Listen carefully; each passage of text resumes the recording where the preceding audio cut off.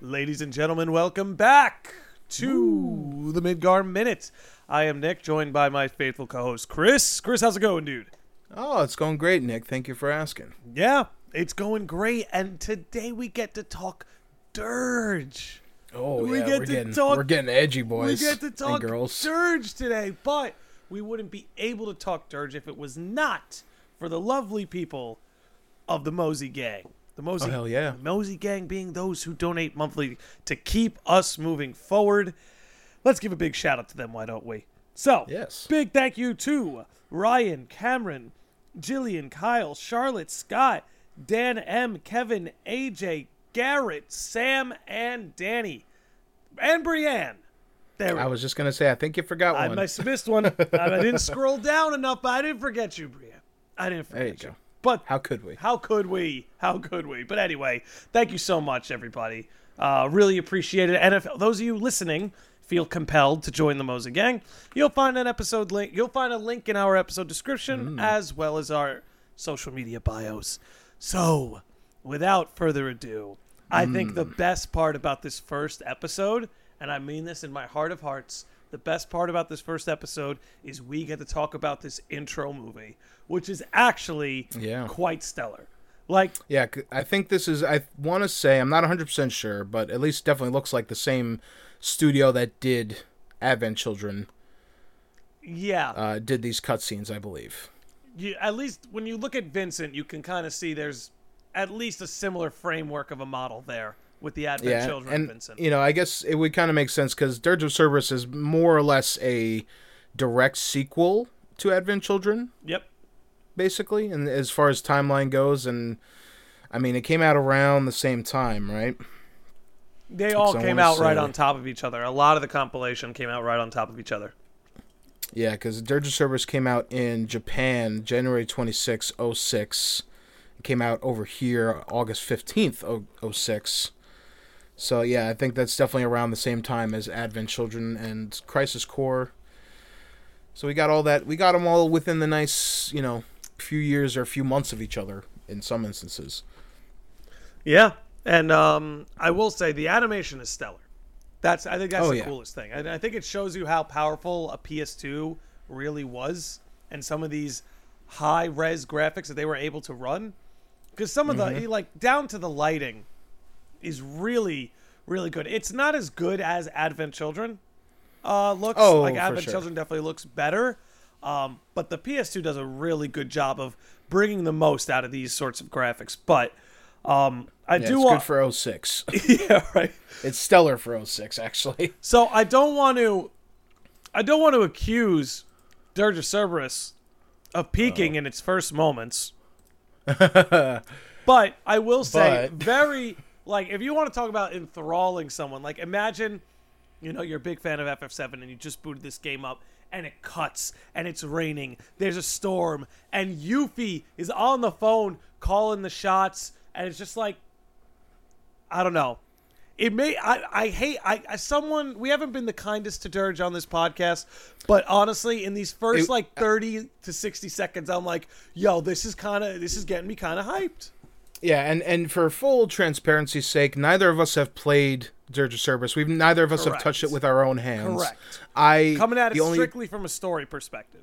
Yeah, and we're this is mostly blind for us. The only exposure that I've really had to Dirge of Cerberus was back when it came out, or around when it came out. I watched a friend play it for 10 minutes, and then that's pretty much it. And then it's kind of just been tangential knowledge and through memes and people just kind of generally ragging on it. But really, we're kind of going in with this, obviously trying with the openest mindset possible.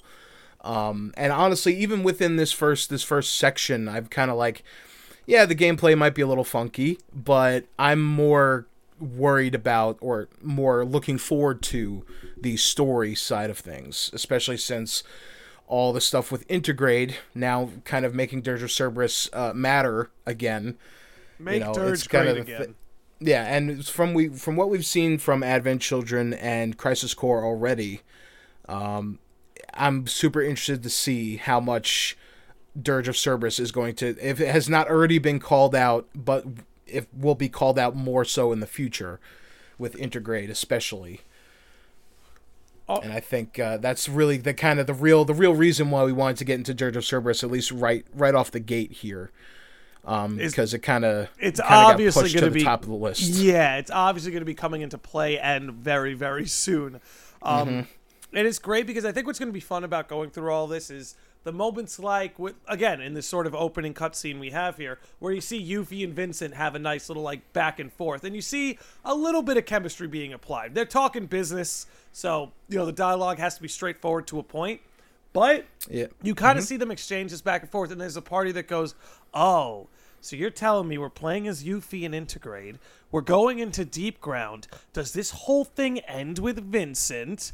And like, there's moments, and we're gonna get to it. There are moments in this first episode where we see things like that excite us, and then there are moments that make us go, "Oh no, that's not gonna beat Intergrade, is it?" So like. Well, let's enjoy the ride. Let's find out what we're hoping for and hoping against along the way. Because I know that's essentially the lens I'm looking at this through. Is all right. What would I keep and what would I sever off completely?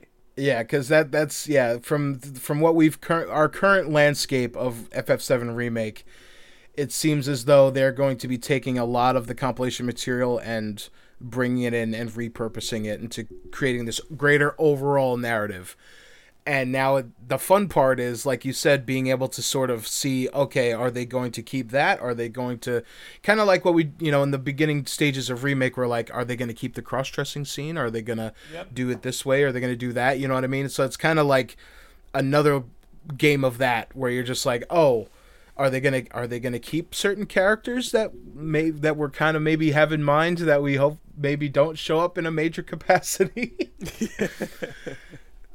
Or, maybe there's some things that we do like. And hey, speaking of which, Steve Bloom making his return as Vincent for this game. Does a good job.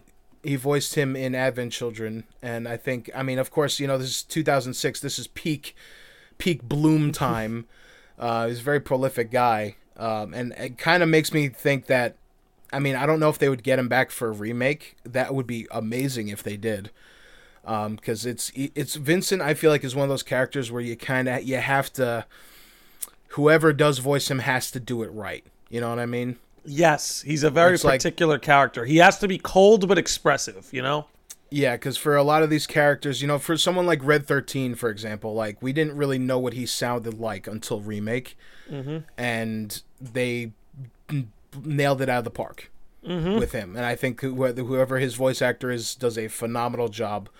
And I feel like going forward, and I know we kind of talked about this on the Discord a little bit, is like, hopefully going forward, we're going to, I think voice acting has taken much a higher place in gaming overall in the past couple of years. So I think no matter who we get, I feel like they're going to at least be able, they may not be exactly. They haven't casted anybody wrong so far.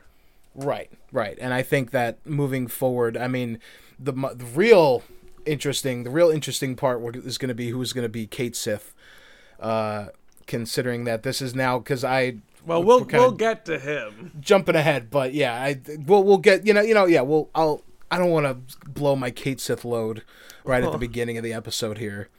But yeah, spoilers, Kate Sith is in this game. My favorite Final Fantasy VII character, Kate Sith.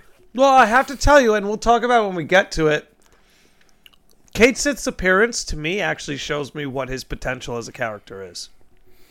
I will say. Yes, and in his one little appearance in this chapter we're going over, it's already a million times better than his Advent Children incarnation.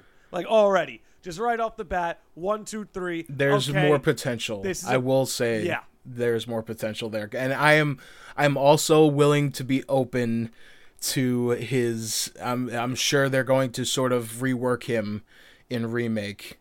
Or at least I hope so.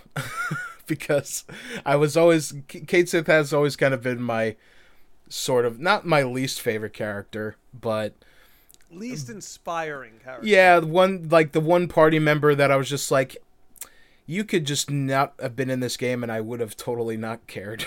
It's like, yes, but like he does. That's the thing, though. He does play a very important part in the plot. He's a very big part, and that's what I think like made me kind of resent him a little bit more. It's just like, man, I really wish that you were like Yuffie or Vincent, and I could just totally, you just totally optional you. But yeah, we're getting a little too far ahead. But yeah, so we can bring it back to what's actually going on between Yuffie and Vincent. So essentially, they're wrapping up their mission. But then Vincent says, I want you to check the Mako cannon. Yuffie uses her cool little infrared gadget.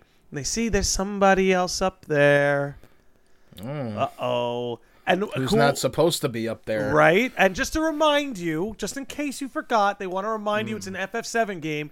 Vincent instructs Yuffie to meet up with Cloud and rendezvous with the others. Just to let you know. Yes, because this is taking place. This is taking place at the end of the original FF7, where Meteor is. You could see Meteor coming towards the planet. Yes, and this whole thing is happening while Yuffie is sort of manning the evacuation effort in Midgar, at least in this little section here, which I think is really cool. Yeah, and I think the stuff that happens after this, especially since knowing what happens at the end of this game, and a certain character that we've already we know is going to make a return in some form in Remake. But anyway, I'm again getting ahead of myself. I'm sorry. All good, man. But yeah, so yeah, we see on the big old gun there. There's not supposed to be anybody up there. Because we killed everybody who was supposed to be up there before. But Vincent's like, nah, give it one more someone's look. Up there. Let's give it one more look. And we see good old Hojo's body laying there, as it should. He doesn't look too good. And I like the idea that Vincent is literally just about to, like, plug him up full of holes, and then an act of God happens? Fate. Chris, we've been over this. Fate. Someone used Thundaga? No. This was the whispers before we could see him. I guess so. This is proto whisper technology. Because back when they were like, we don't want to show our actual corporeal bodies, so we're just gonna do these like weird acts of God, basically. And just be like, what happened? We don't know. It's collapsing, and you gotta get out of there. Know. Because then Yuffie, as things are kind of going to shit, Yuffie comes on this like air bike, the air scooter.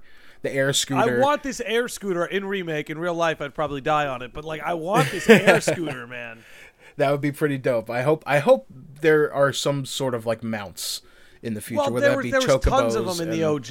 You know what I'm saying? Right. They were a big part of the OG. There was the with like the moon. I always called it like the moon. The buggy? Are you talking about the buggy? Yeah, the buggy. The buggy. I love the buggy. Buggy's it breaks down at Cosmo Canyon. The good old OG. But then we see as they're making their daring escape that the computer, Hojo's body was kind of slumped over in front of a terminal. And then as we see as they're making their escape, that terminal says that there's some program is running on it. And we don't know what that program is because it cuts to black. And then we get the intro sequence, which a lot of it was just showing that same cutscene that we just saw. Yeah. Which was, I thought, kind of funny. Cuz like they don't want to show you all the crazy CG budget there, but there's one very important title. I was surprised. I knew that Nomura didn't direct this one, but I didn't know that he was still he was a lead character designer on it, which I guess makes sense because he always is, right? Yeah, he always is in most parts. But the most important credit on this intro video is at the very end, where it says the theme song is by our good old boy Gact. Hey! And just kind of thrown in there, kind of nonchalantly. But you got to remember that, he was like, that was sort of his deal, aside from wanting to be made an entire character, is that he was doing like music stuff for this. And I will say, by the way, another the composer for this Masahashi Hamauzu. Hopefully I'm saying that Close right. enough, dude. Which was they did a lot of work on remake as well, which I feel like there are certain points in from what I was watching just for this episode that I was watching. I'm like, I can definitely hear some remake stuff in there, and I don't know what it is. Like some of the way some of the guitars are playing, I feel like there's like certain sections. I think maybe when I want to say maybe when the pillar's coming down. I would have to re-listen to it. But like the music that's playing when the pillar's coming down, it has like the, the crazy kind of that guitar going on and stuff. And I feel like I hear that similar sort of style in this game. And I wonder if it was by the same composer. Yeah, it'd be worth looking into. I don't know. Yeah, and it's like I'm always interested, when it comes to a Final Fantasy game, if it's not Uematsu, I'm always interested to see who's doing it, and then just be like, oh, it's just, and then go like, oh, they've been doing stuff on JRPGs for a while, and then Uematsu like picked them up, and it's like, oh, you're gonna work for me now. And you're gonna make work for Final Fantasy games from now on, and then we're all gonna collaborate together on the remake, which is it's fucking amazing. Oh yeah. But yeah, so we get after our nice little title sequence there, we get a end game like 3 years later. 3 years later. Straight up raw, like, oh god. And then so now in terms of the timeline, we are now 1 year after Advent Children. Yep.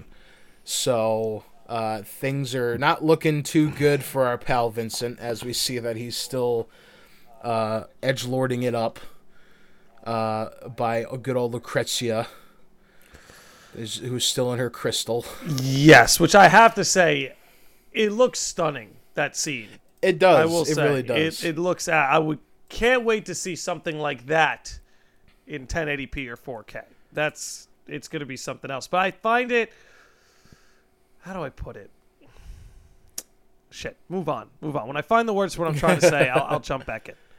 Yeah. No. I think it looks really good. And I honestly, it does remind me a little bit. I don't know. For some reason, it gives me a lot of like FF10 vibes. For some reason, crystals, I don't know why. Because she's contained in crystals, so it kind of reminds you of like the Nova Crystallis stuff going on. Right. Exactly. But I recalled what I was trying to get at. There's something about this thematically that actually something between Vincent and Lucretia here, kind of reminds me of actually what's going on with Leslie in the remake, right? So like, recalling Vincent's backstory, like. Lucretia's that forbidden lover, right? He had a love for Lucretia, but let's just say fate got in the way of the two of them. It's kind of interesting to see that being revisited with other characters. Not that we're not going to see it play out in remake, but yeah, there's some interesting parallels there of like that. Either not necessarily the forbidden lover or the lovers separated by fate or circumstance. Yeah. Yeah, no, absolutely, and there's definitely that sort of tinge of that in Leslie's story. It's a little bit more. Obviously, it's like a different circumstance. Very different. That's sort of like Well, it's like he's like the slum world. He's like the order. Slum World version of it, right? Like Vincent and Lucretia are like the Shinra version of that story, whereas Leslie and his fiance are that what do you call him? That Wall Market Don Corneo version of the story. It's like as above, so below. What happens up on the plate or at Shinra HQ, you're seeing it that same cycle repeat itself here in the slums in Wall Market. And there's something about that I find very very compelling, to say the least. Poetic, there it is. You might say. Yeah. But then we get treated to more high budget cutscene, where we got Vincent doing his signature sort of laying down pose, which I feel like he does a lot in this game from what I've already seen. He does that kind of like, I'm just gonna sit here on my back arm a little bit. And we see this newscast that's happening about there's this Midgar's been long abandoned at this point, and there was this door. I forgot exactly where they said where it was. It was like in the heart of the Shinra headquarters, like underneath it. And apparently there was a lot of, crazy experiments that were done on human testing and all that kind of stuff. As we're kind of, and honestly, I'm a huge sucker for like expository dialogue that's happening sort of, not there's not like a character talking to another character. It's just kind of happening. You know what I mean? Mm-hmm. It's like you see in a movie like, oh, that'll be kind of like this where there's like a news report going on in the background or something like that, right? And you kind of are getting little bits and pieces of story from that. And like you're kind of following along this news reporter following in this dig team or whatever.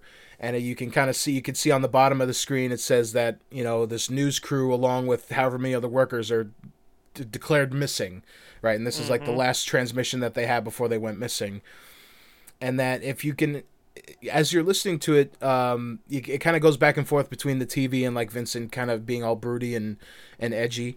Well, if I recall, he's reflecting on Lucretia in that vision before, saying, "I'm sorry," and he's like, "Why? I should be the one apologizing." And I guess just to cover, just in case anyone was listening who may not know, Lucretia, Vincent's former love, is Sephiroth's birth mother. And we're gonna get more into that as this goes on. It'll become more relevant. But just in case, as the story goes just on. in case there's a missing piece of lore, there's something for you to chew on that can maybe contextualize what's about to start unfolding before us here in Dirge.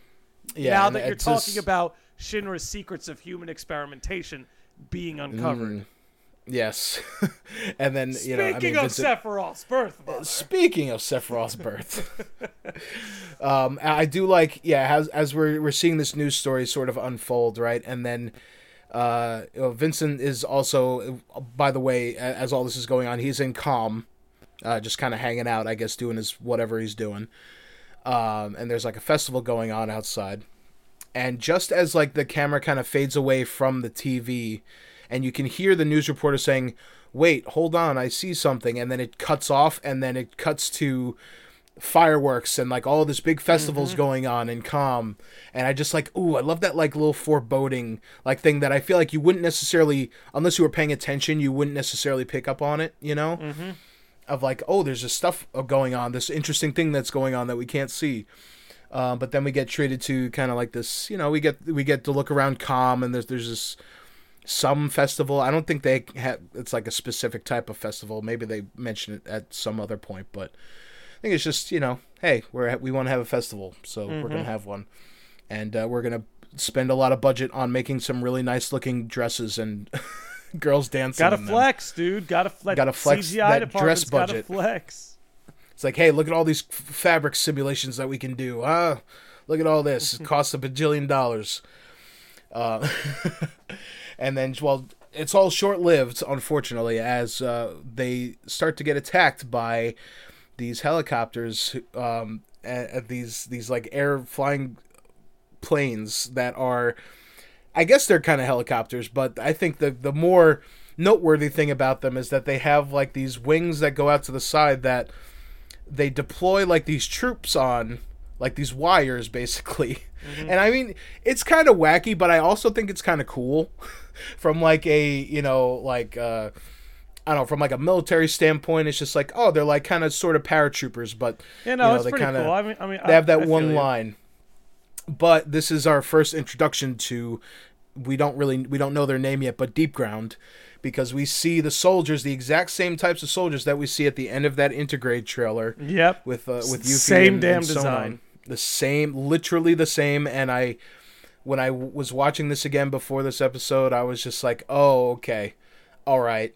So we're just, it's not even like, oh, it kind of looks like it. Like, no, it's exactly the same. It is. And then we get, we sort of, this game does not spend any time in getting us to the sort of the tone of this game, because these soldiers, they get dropped down on, all these civilians that are having party and having a good time, and they just start opening up on them. And just start killing them. To paint a word picture, I'd say just picture FF7 meets Resident Evil, and that's kind of what we've. Or like the airport scene in that Call of Duty game. Boom. It's kind of like that, and I'm like, this game. I mean, I know I could already tell that this game has more of a darker edge to it. but I think that's more, and obviously there's like the meme, obviously Vincent being an edgelord and everything like that, but I think this game's entire tone is sort of kind of, and I guess it makes sense because Vincent is the main character of the story, so I feel like they kind of want to make an edgier overall experience, and not to say that FF7 is necessarily light by any means at all, because there's a lot of really dark subject matter in FF7, but I feel like it's always kind of presented, I guess maybe, with the PS1 graphics, there's it always seemed kind of like to balance it out too. That's the other thing. Yeah, it's like the thing of like, oh, you go from, the Honeybee Inn and all that Corneo Mansion, and then, you get to Hojo, and he's like, yeah, I was planning to have Red 13 fuck Aerith. I'm like, okay. Oh, so it's like that, all right. And he's just not so matter-of-factly. I just recently watched that event unfold in OGFF7. And I'm just like, man, I totally, like, when I was a kid, I did not pick up on that at all whatsoever. But then, like, watching it and seeing it as an adult and being like, oh God. And then they kind of touched on that in Remake, but it made it Sephiroth instead of Red, which makes more sense. Makes more sense. A little less fucked up. Makes more sense. A little less fucked up, but scarier. Definitely scarier. Imagine you had the offspring of Sephiroth and Aerith, and that it was just mind tortured by Hojo. It would be God. It would just be God. I wouldn't just be judging God, by how it would be an angry and vengeful God. Because we already know how strong Sephiroth is, and we know how strong Aerith is in Remake, and in OG too, I guess. And yeah, their offspring would just be like the most OP toddler to ever exist. It would be something else. OP fetus. It'd be a sight to behold. But yeah, then we basically, for a good chunk here, we get Vincent sort of running around, and we get to see our first look at the gameplay of this game. And now, I'd like to say that everyone remember, if you're going to go look this up and see what this game actually looks like, if you have not actually seen it, this game came out in 2006. All right, and I don't want to be an apologist for this game or whatever, but because I was one of those people that was kind of like shitting on the game because I was like, it's not an RPG, so fuck it. But there is some stuff there that make it kind of interesting, because for those of you who don't know, it's a first/third person shooter, basically. Yeah. With like you do like some melee stuff, but it's primarily a shooter. And I was saying this in the pre-roll. It's like when I watch the gameplay and I watch it through, there's really nothing about it that makes me want to even give it a try. However, when I see the lengths that they went to with the gameplay, and I actually see like the RPG elements and the user interface for swapping out different weapons and different items, and I see all that, and I respect what they were trying to do here. Right. And I do think, like, if this was something they ever wanted to revisit, don't revisit it in the world of FF7. But if Square wanted to revisit this, I think there's a framework with potential. A different game with like this similar type of mechanics. I could totally see that too. And I feel like this is basically what I was trying to get to before, was that this is before games of this nature were sort of standardized, and games that like third-person action games weren't. There was not really nowadays games are pretty much standardized, where it's like if you're playing a first-person shooter, you're pretty much going to know how that operates, right? Because they all kind of operate the same, more or less. Pretty much. And this is back in the Wild West days where no one knew what the fuck was going on, and there were no standards, there was nothing. It was just kind of just whatever you think makes sense, make it work. Mm-hmm. But for all the things that are said and done, and how, I mean, when the gameplay starts, when on the when we see it here, you could see that that crispity crunchity sort of like, it's a little janky, right? But mind you, since this was a PS2 game, it did have mouse and keyboard support, which was kind of an interesting tidbit that I learned. Yeah.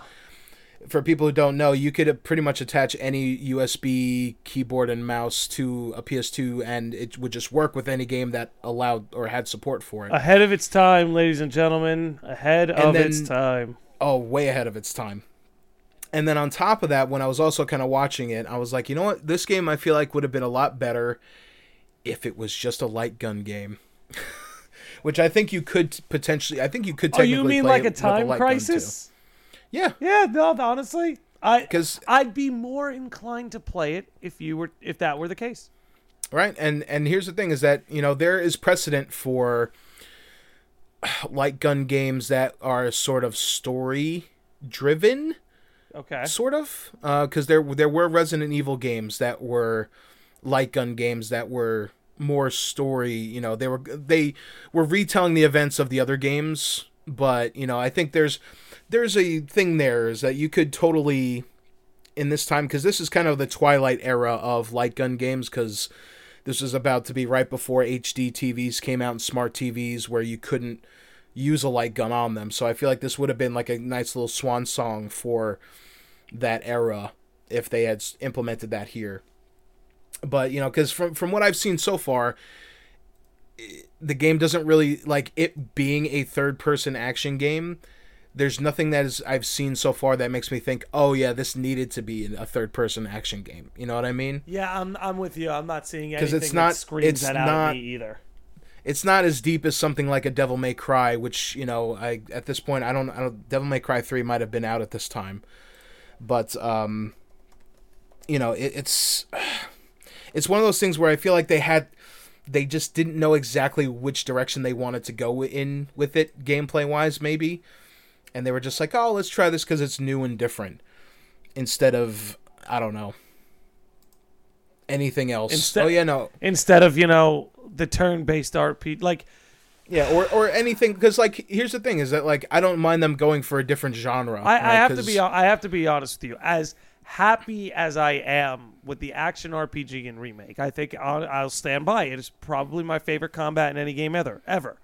Now, with that said, I don't understand why, after creating one of, if not the most successful turn-based RPG in its day, that Square had such an aversion to any of the sequels, or compilation material, just being a turn-based RPG. Like, I just don't know why. None of these. Yeah, because even Crisis Core was more active in that sense, and I guess maybe they were trying to. And I get that Before Crisis has an element of it, right? But it's like, right.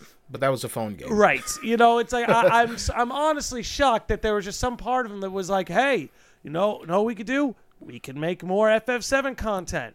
Great. If it ain't broke, let's change it. Yeah, you know what I mean? And again, don't get me wrong, I am happy we're in the action RPG world. Crisis Core was a step in the right direction.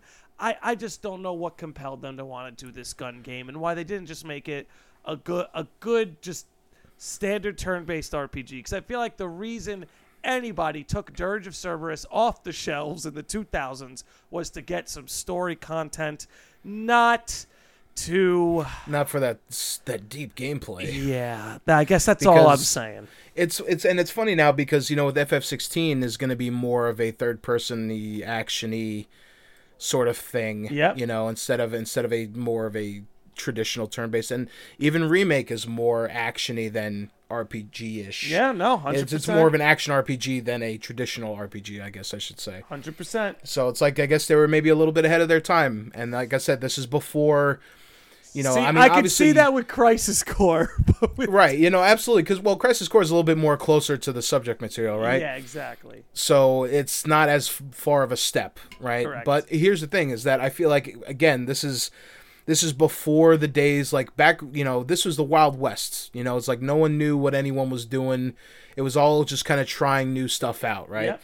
And sometimes it bankrupted a company. Sometimes, it ended up being a smash hit or whatever. But yeah, this was a time when people took a lot more chances. But there was also, nowadays there are spin-off games. Like before we were talking about Persona 5 Strikers, which is a game that is very much close to its subject material while also being a different type of game, right? Mm-hmm. So it's like we've sort of reached the point where now, like, these developers have sort of, I think maybe, who knows, maybe Dirge of Cerberus has been used as an example to some of these other studios of like, this is what you don't do when you're trying to make another genre in your game, you know?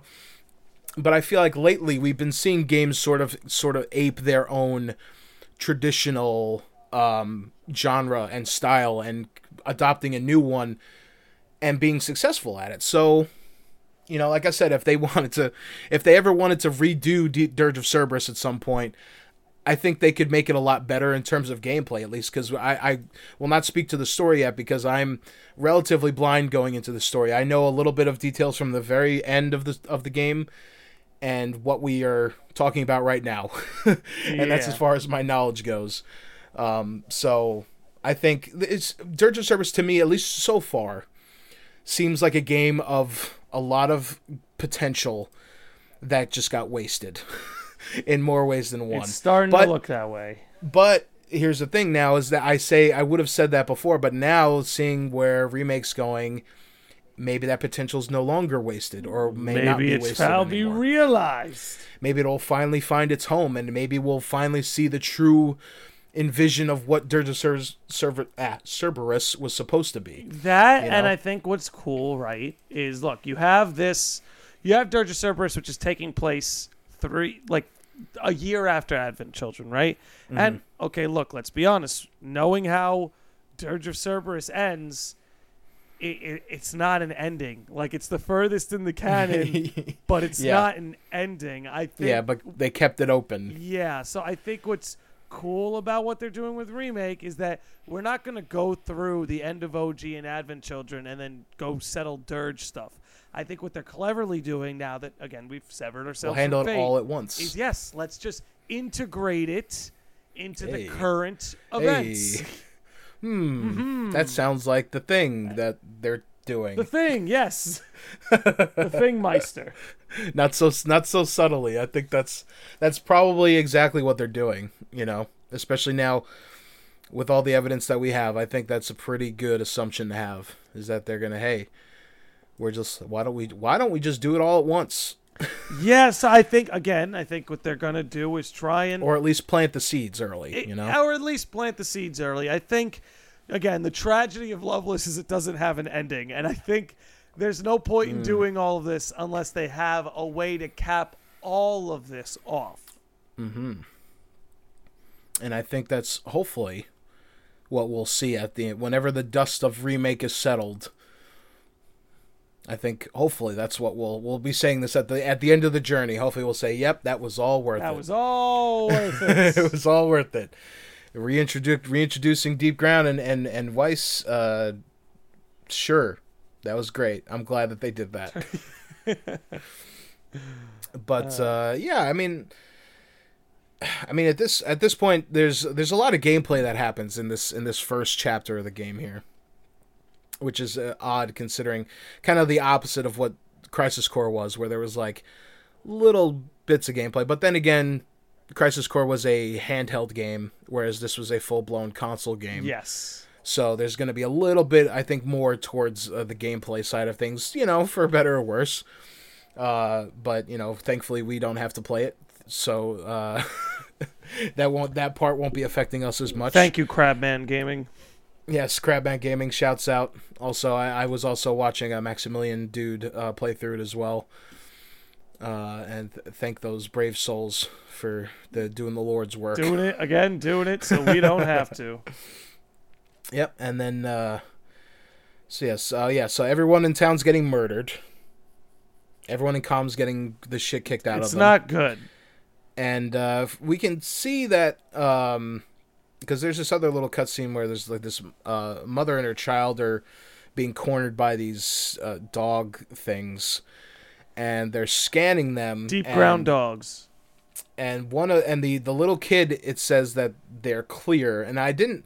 Actually, it'd be interesting. I'd be interested to see, because I can probably pause on it now. But there was another, like the kid was clear, but the mother was something else. Like something was noticed within her. Uh-oh. And it looked like at the very beginning, it looked like they were scanning people, And there was like people were either they were green clear or they were red, and it's like something else was needed to be dealt with. Yeah, I'm just coming up on the scene here. Let me just see if I can pause it, and because it's very quick. Oh God, something geostigma? No. Hold on, that can't say geostigma. There's no geostigma at this point. Oh man, it's so fast. And I know it's something that it's got to be important. For sure. I just can't. And I'm sure it's going to come up later, and I'm trying. It'll come up later.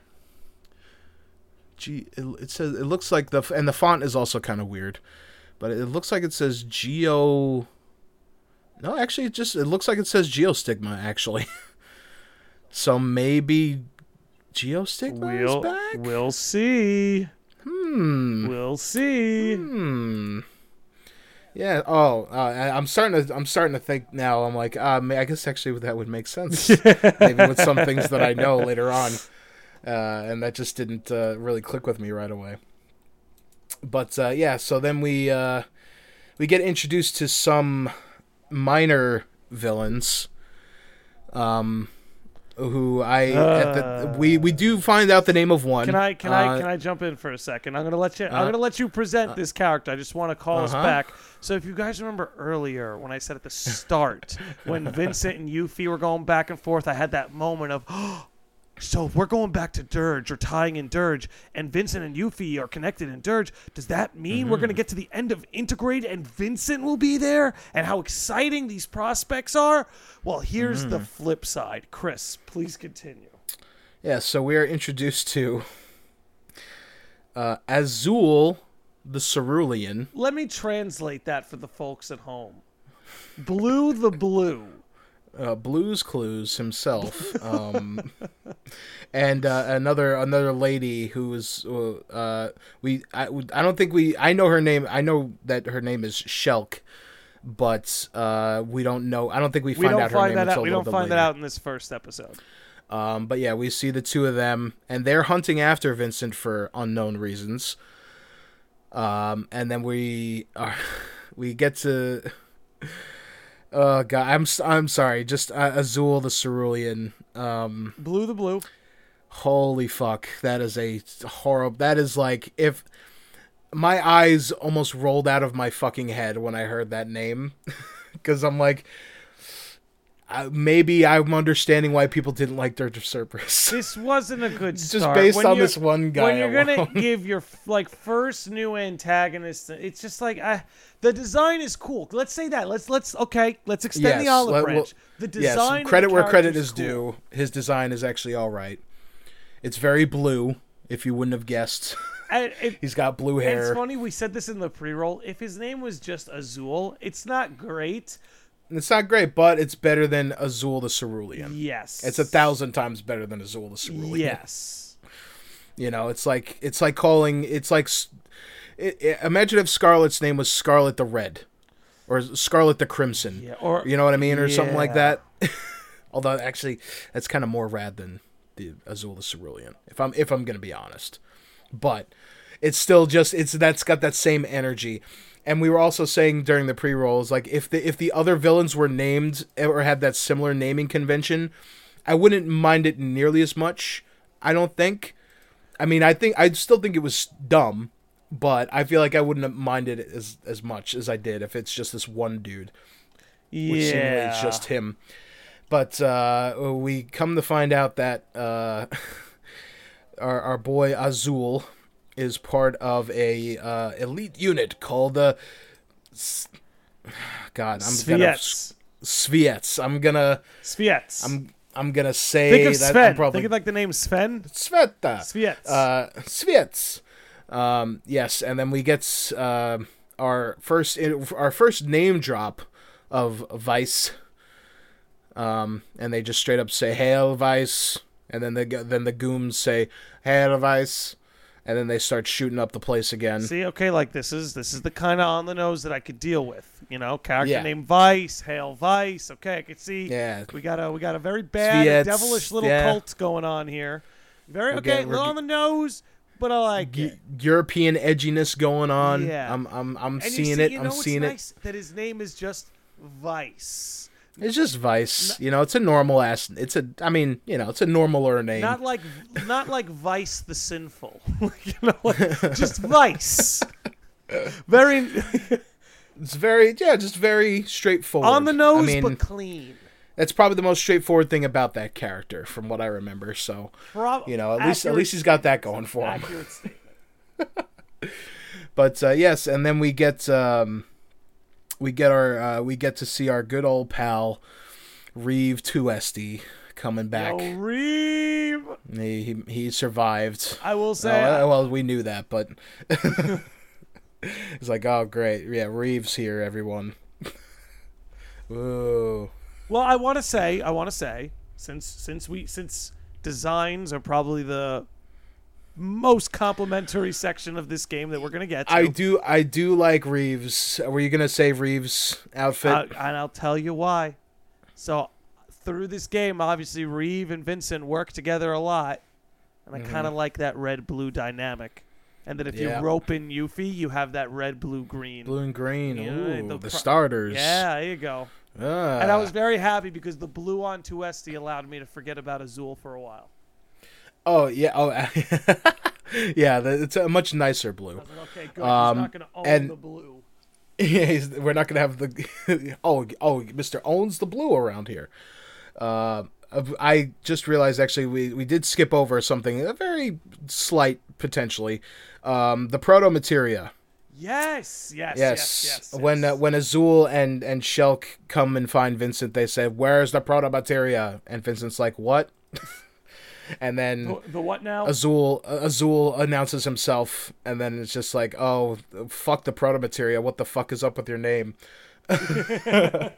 So yeah, we kind of had hypothesized. We were talking about last episode when we were talking about Intergrade and the Yuffie DLC that what materia is Yuffie after, right? And we were kind of hypothesizing maybe it's the black materia, maybe it's some Bahamut, some materia of sorts or something. Yeah, something like that. But it could potentially, if Dirge of Cerberus and Deep Ground and all this stuff is going to play a big picture or a big part of the Yuffie DLC, maybe it's this proto-materia that they're speaking of, which I have no memory of whatsoever, so if that ends up being something that would make it impossible for it to show up again, which I don't see how that would be, but I think it's something that we should keep our eye on at least, and it's definitely at least going to be a big plot device of this game, so hopefully maybe in the future we'll see if potentially maybe that is tied to what we're going to see.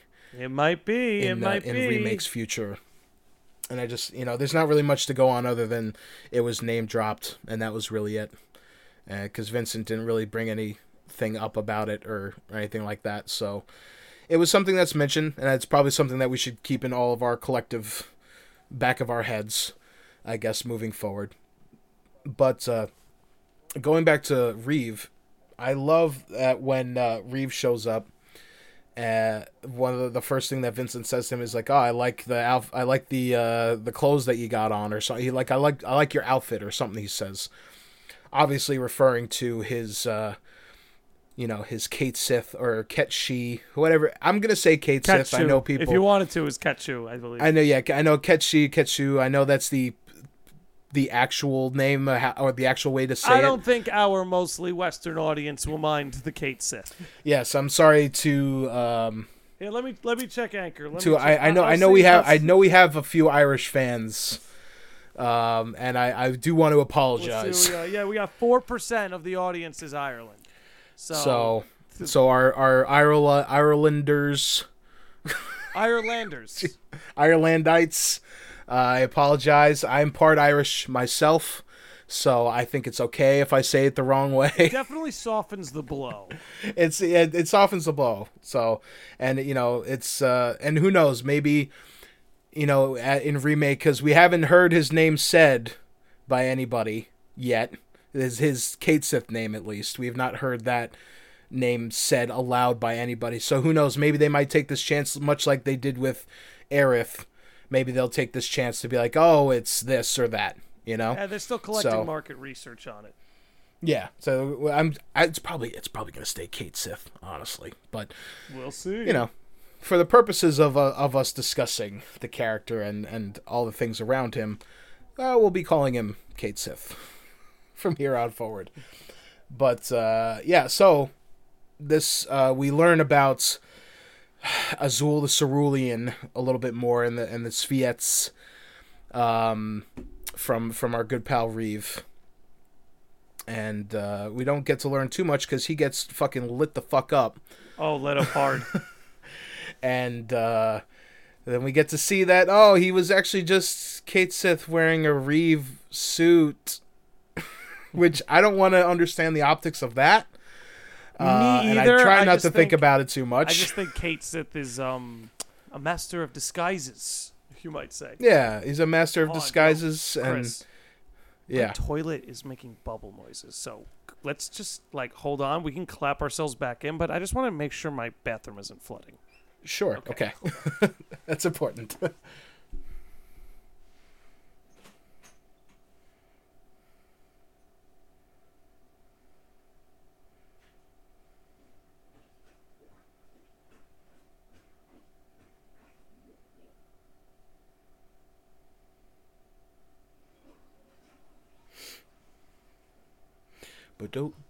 Do technical difficulties,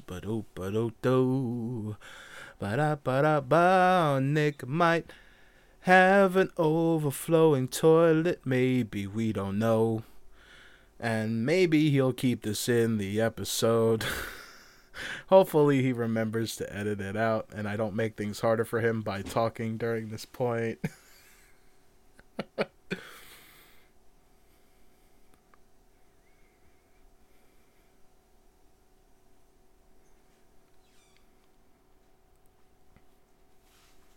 Oh, Jesus Christ.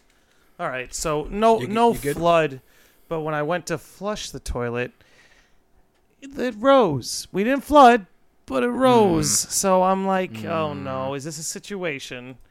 Is this something that has to be fixed and dealt with? And the answer is probably yes. So I'm a little bummed out, but I mean, we're almost there. We'll persevere. We'll wrap this up pretty quick. Yeah. Let's 3, 2, 1, and it's pretty easy. We're talking about Kate Sith, so I feel like that'll be easy to jump back onto. Yeah. Okay. All right. Let's 3, 2, 1. Clap it. 3, 2, 1. Yeah. So Kate Sith.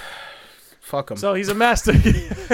Well, listen, he's a master of disguise. It's a little strange that he goes from like giant floofy cats to to literally director riding a meat suit. Yeah. or because it seems like, at least in that scene, it's like it just he kind of, the Reeve costume just kind of falls apart like a mannequin. Yeah, it was very creepy. And I was just like, how does that work? Like, I know you guys have crazy technology, but like, this shouldn't be possible. But yeah, so then we get our good old pal Kate Sith back with his glorious accent that they kept from Advent Children as well. Which I hope that is one person's. That's one voice acting decision that I hope stays. As much as I do not like Kate Sith as a character, I hope that he has that really obnoxious Irish accent. Because I feel like it really just... The studio seemed to really like it. Because it's like, yeah, it's, I'm named after this Irish deity, so let me have an Irish accent for no reason. It works. I guess. It works, because you know what I like, and this is, I brought it up earlier, that made me kind of realize the direction they could go with this character. Where in Advent Children, they kind of portrayed him as like your grumpy uncle. Here, he's like your whimsical, like leprechaun, like cat leprechaun. Yeah, it's like, okay, absolutely. The whole whimsical vibe could really work for you. I feel like it's more, I feel like if they kind of go with that direction more, it makes more sense. And like, Advent Children, he kind of also has that little... Yelling at Yuffie the whole time. He's like, oh, yeah, fucking, weak cunt. Shut your mouth, you brat. Weak cunt.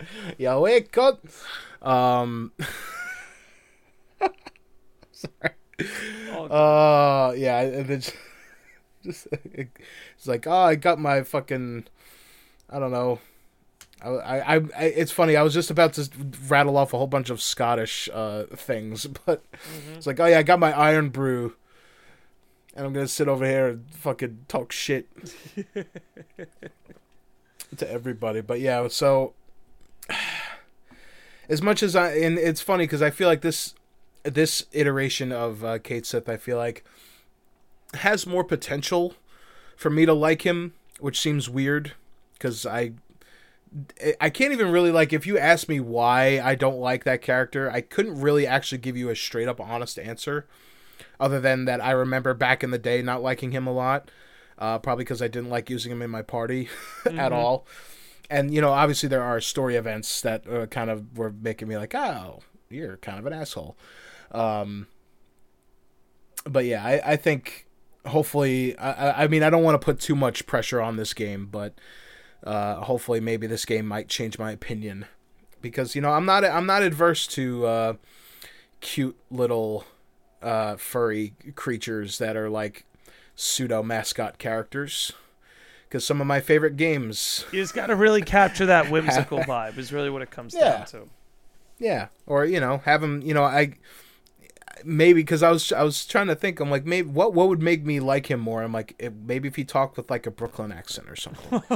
He talked like a wise guy, you know. Maybe had like a raspy, like, hey toots, oh my God, what's going on?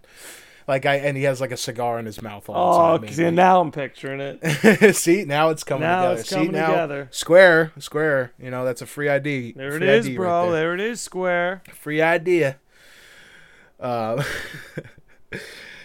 yes, then we also get introduced to the WRO, who Reeve is in leadership of, which is the World Regenesis. Hey, I was going to say, could you tell me what the R stands for? Regenesis. Genesis. The World Regenesis Organization. Which is, I guess, basically just like a sort of, hey, it's like the United Nations, right? Of like, yeah, we're going to come together and try and rebuild the planet from all the events of all the shit that's gone down. Let's just hope they do better than the UN. Yeah, which is, hopefully they do. But, it's a monumental task considering all the stuff that has already happened in this world. Oh, yeah. I'm assuming what will happen over the course of this game. But, and then we get a little bit more of, gameplay action stuff. And then before we had a mini boss fight with this helicopter. And then in this weird, bizarre turn, we fight it again. And I wrote down... I wrote down in my notes, man, that's one angry helicopter. Because it's the same one from before, because it's all fucked up from the previous engagement. And then I guess it was hunting Vincent down for revenge or whatever. Because it seems like these helicopters may be like unmanned. So that means that this helicopter itself has its own conscience. Oh, dear Lord. I'm going to go fuck this dude up. Which is like a hilarious idea to me, is that this helicopter got fucked up by Vincent, and then it's so salty that it lost. Salty copter. That it's just like, yeah, I'm gonna go hunt this dude down. And then I will say that there's like this little cutscene that happens when you defeat it that kind of reminds me a little, I don't know, it's like very Bayonetta-esque, where like Vincent's like, he's standing on top of this tower and against the full moon. And then he does like this crazy gun kata shit, and then he does his Beast Ariser fucking limit break. I forgot what it was called. His limit break where he turns into a fucking wolfman. Or whatever. Is it a wolfman? No. Isn't it Chaos? Isn't that what it is? Yeah, Chaos. I always just like, it's fucking Bloody Roar or whatever. I remember when I was younger, I always thought like, he's just turning into a werewolf man. And I'd love to give everybody a Lucretia quote. Soul wrought of corrupt, quelling impurity, purging the stream to beckon forth an ultimate fate.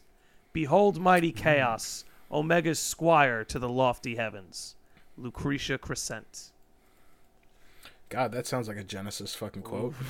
that sounds like a whimsical Genesis quote. But that's something. Well, something to think about. And Lucretia said that, so you got some nuggets, something to chew on. Something to chew on. A little something to chew on. Why was she sorry? I don't remember. Let's move on. I don't know, and I'm sure it's not going to be the last time that she says those two words together. Probably not. But hey, she's got stuff to be sorry for, so I don't blame her. But yeah, so that happens, and I feel like this first chapter is not really incredibly story heavy. It's kind of just, I guess it's serving more as like a tutorial level, I guess, for the player, and kind of easing you into this new edgy Gotham-esque Final Fantasy universe that we find ourselves in. And then, I think when the chapter kind of ends off with Reeves saying, "Oh, hey, Edge is under attack now." And basically asking him for help. Yeah, he's just like, yeah, fuck. And basically, before we didn't really mention it, but Vincent's like, yeah, I don't really want any part of this. And then Reeves like, but you helped us beat God earlier. He's like, well, yeah, I did, and I'm done. as he rightfully should be. I feel like Vincent, out of all the characters in the FF7 party, I feel like Vincent earns a little. I mean, well, I was gonna say he earns a little bit of rest. Yeah, but he had plenty of time to sleep. I guess he deserves to be left alone. Yeah, let him brood under a waterfall somewhere. Yeah. Let him be his little edgy self. He clearly could use it. But yeah, I think I mean I'm super curious, because even just in this first section of this game, it kind of I don't know, it reignited my curiosity. I'll say here's what I take away from it. Already I'm starting to see the nuggets of gold. But it's like we need to like dust this off a little bit. It needs a little polishing.